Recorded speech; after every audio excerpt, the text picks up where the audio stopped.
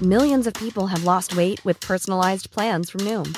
Like Evan, who can't stand salads and still lost 50 pounds. Salads generally for most people are the easy button, right? For me, that wasn't an option. I never really was a salad guy. That's just not who I am. But Noom worked for me. Get your personalized plan today at Noom.com. Real Noom user compensated to provide their story. In 4 weeks, the typical Noom user can expect to lose 1 to 2 pounds per week. Individual results may vary. Hello, David, and greetings to everyone in Shedland.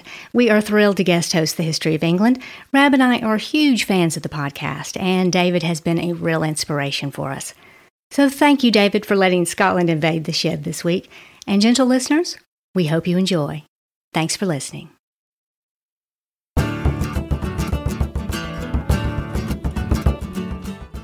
Welcome to the Imagine Alba podcast, bringing Scotland to you, where we explore its fascinating history, spectacular landscapes, and vibrant culture.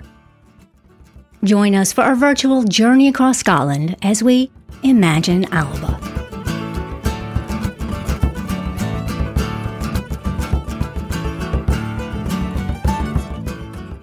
Hello, I'm your host, Michelle. I'm a journalist, archaeologist, and tour guide living in beautiful Argyll. When you think of important prehistoric landscapes in the British Isles, what first comes to mind? Stonehenge, Avebury, Newgrange, Orkney. There's certainly no shortage. It's archaeology heaven over here. But one of the most significant archaeological landscapes in Britain is one that you may not have even heard of. It's centered on a small village in a small glen in the heart of Argyll called Kilmartin. Blink and you might miss it. But it's ground zero for the highest concentration of Neolithic and Bronze Age remains in Scotland. There are around 800 ancient monuments in these few square miles, from megaliths older than the Egyptian pyramids, to mystical stone circles, to one of the most impressive sets of rock carvings in Europe. And listeners, that's not all. There are also the remains of a massive hill fort that was likely the capital of the first people that we can recognizably call the Scots. Kilmartin has been catnip for antiquarians and archaeologists since the early 1900s, and astonishing discoveries of features and artifacts continue up to the present day. In this episode, we'll visit Kilmartin and travel through a potted history of more than 5,000 years in a few minutes. We'll meet Neolithic farmers, medieval warlords, legendary saints, Victorian lairds, and a modern community who are deeply connected to their land, just as their ancestors were. So join us as we imagine Kilmartin.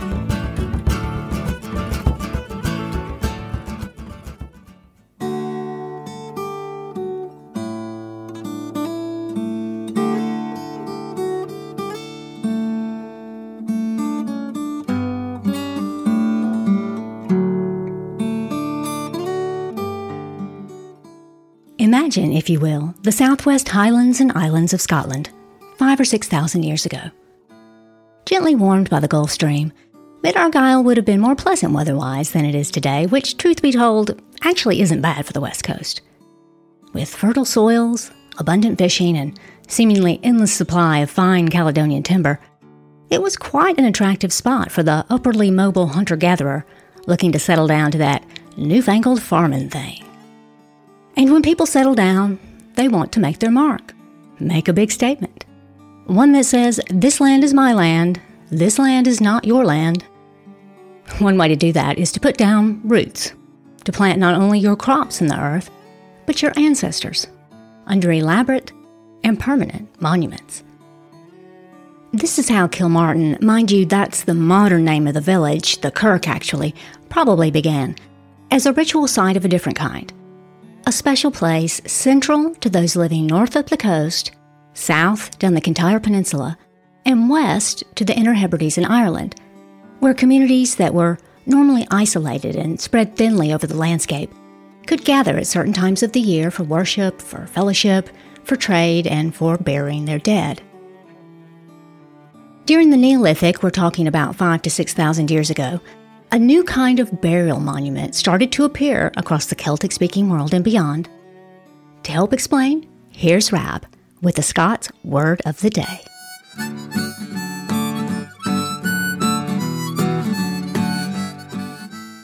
Hello, this is Rab with the Scots word of the day. Today's word is cairn.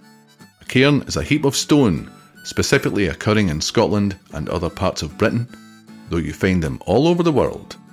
The word is related to the Scots Gaelic cairn, being a heap of stones or rocky hill. For at least 5,000 years, people here have been erecting cairns. The earliest that survive are large burial monuments, but they have been used to mark trails, dangerous spots, or buried caches as well. It was a Highland tradition for each man to put a stone in a pile before a battle. Those who survived removed the stone, and those remaining were built into a memorial cairn. Cairns also marked coffin routes or corpse roads, which were used by funeral corteges. Each bearer would add a stone to the pile as they proceeded to the graveyard. There is a traditional Scots Gaelic blessing, Cúri mi clach do charn, which means I'll put a stone on your cairn. Today, hikers carry on the tradition of carrying a stone from the bottom of a hill or mountain to place on a cairn at its top. I recently climbed Ben Nevis without a stone, and there were several cairns on the way up, including a large one at the summit. You can find photos of various types of cairns on our website at imaginealba.com. And that's your Scots word of the day.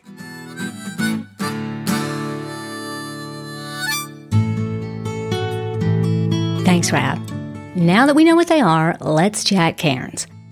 As you approach Kilmartin Glen from the north, you first notice a line of 5 large cairns running over 2 kilometers through the axis of the glen, each the size of a car or larger, and made up of various size rocks.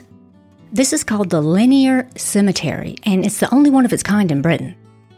The oldest, Netherlargy South Cairn, its chamber nearly 6 meters long, was started about 5,000 years ago, and the others were added over the millennia. Each cairn would have held several bodies, all stacked up on top of each other, and the burials dated over many generations. We don't know exactly who was buried here, but it's safe to say such an effort would be reserved for the VIPs of prehistoric society. If you go today, you can actually go inside the now empty cairn. They were built for people to go inside, presumably to visit their deceased loved ones and ancestors. Netherlargy South is the oldest of the cairns, but it's not the most exciting, not anymore. That honour goes to Duncragig, where just last year were discovered Scotland's earliest known animal carvings. This art dates to around 5,000 years ago. It's a lovely cheeky herd of red deer. Deer were valuable as sources of meat and hides, plus bones and antlers for making tools. Maybe the deer represented the totem of a local clan. At any rate, these carvings prove that Kilmartin will probably never run out of astounding things to tell us about our past.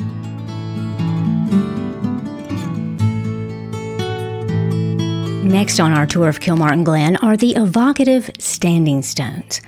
There are several alignments and individual stones in the area, but the most famous are the Templewood stone circles and Netherlargy standing stones.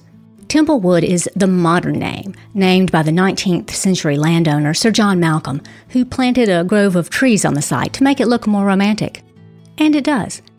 Ancient monuments like this were very trendy in the Victorian era, and the Malcolm boys apparently like to take ladies on carriage rides through the Glen. Greetings, miss. Would you like to see my standing stones?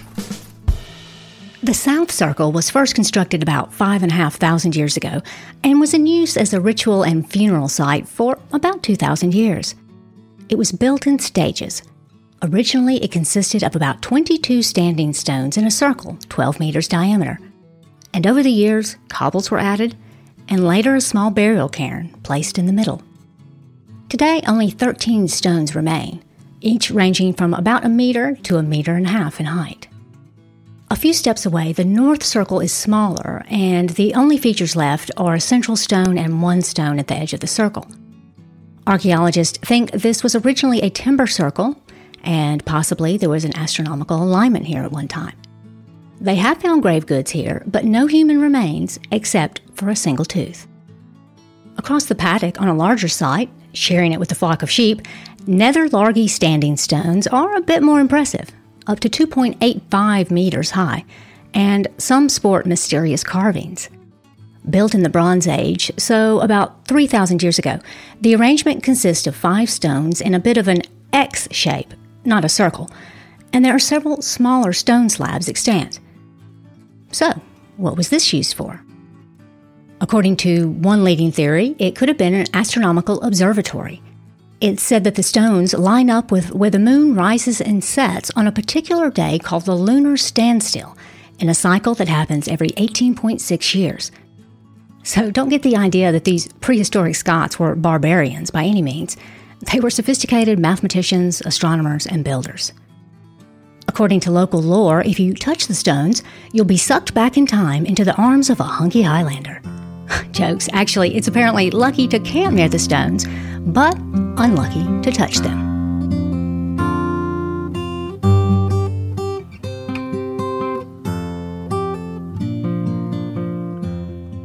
As we move down the country lane, we come to the Achnabrek rock art. Now, when I say rock art, I don't mean a groovy poster of Jimi Hendrix. I'm talking about intricate and mysterious abstract motifs and designs packed into the exposed bedrock. There are lots of what archaeologists call cup and ring marks. Here you'll notice sets of concentric circles, spirals, parallel grooves, and stars. You see this type of art distributed across northern and western Britain, down the Atlantic seaboard into France, Spain, and Portugal. But the group at Achnabrek is the finest in Britain and one of the best in all Europe. It appears as if some of the standing stones erected nearby were carved out of bedrock like this, and it was possibly already decorated. Were these forms of communication? Were they marking sacred spaces?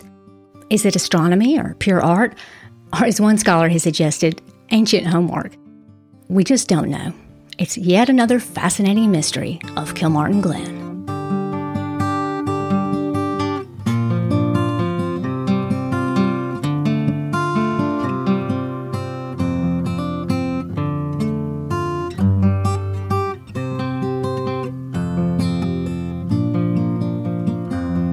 The last stop on our time travel itinerary is the mighty fortress of the Scots, Dunad. So let's fast forward to the 7th century. Kilmartin is a VIP, very important place. We could do an entire episode on Dunad, and we may well. But for now, let's just say the wealth on display here 1,500 years ago would have been gobsmacking by any standards. And the headquarters for all that glittered was the mighty citadel of Dunad, looming dramatically 180 feet high.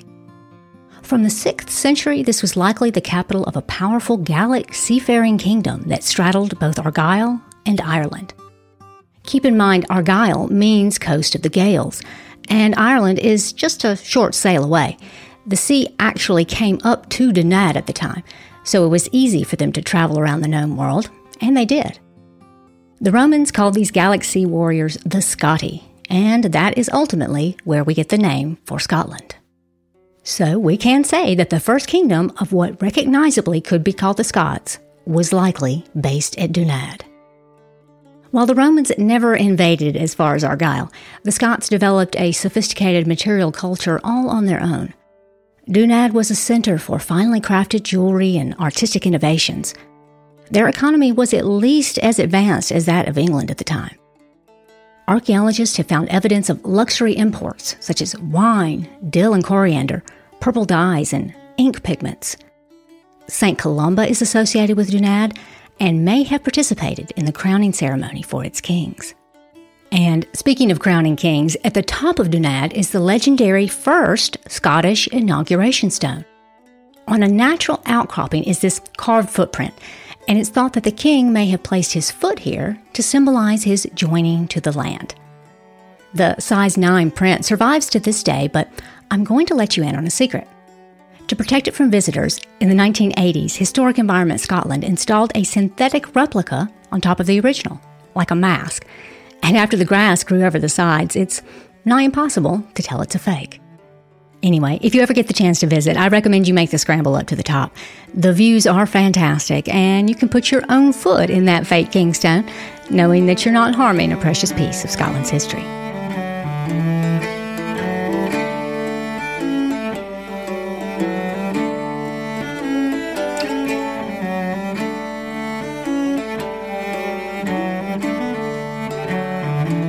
Today, Kilmartin is off the beaten path. They don't call it Argyle's secret coast for nothing. Besides the odd tour bus, you don't exactly get droves of tourists to the area. Let's put it this way, if you visit, you'll see more sheep than people. But don't miss a visit to Kilmartin Museum, located in the village. It's a state-of-the-art facility showcasing fascinating displays and artifacts from the area. It's currently undergoing a multi-million-pound renovation, set to reopen in 2023. The museum's fantastic staff sponsors archaeology projects, guided walks, educational outreach, and lectures, and the cafe makes a mean scone. You can find out more at kilmartin.org. Reverence for and connection with the land is not something just for the mist of time in a museum, though. The locals still tend to be farmers and fishers, and as such, they still have a deep relationship to the land, and the sea, and their local myths. We went to an autumn equinox harvest festival at Temple Wood just a couple of years ago. There was fire dancing and storytelling, steaming cups of Ribena. The local school children put on a singing program in Gaelic and had made banners with scenes from Gaelic mythology. I expect that if the ancestors were to magically pass through the stones and happen upon this scene, they would probably feel right at home.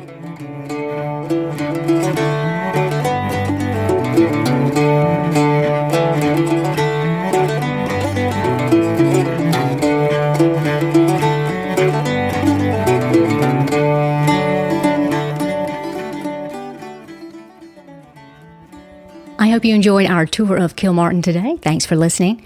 If you enjoyed this episode, please subscribe to the Imagine Alba podcast wherever you listen, and visit imaginealba.com/podcast for extras and photos. And we invite you to join us across social media and YouTube. You can also find out more about our private guided walking and driving tours of the West Highlands, including Kilmartin. All the music was played by us, so if you like what you hear, help support the podcast by downloading your favorite tunes for £1 each, available on the podcast page. This is Michelle for Rab and myself. Until next time, when we Imagine Alba.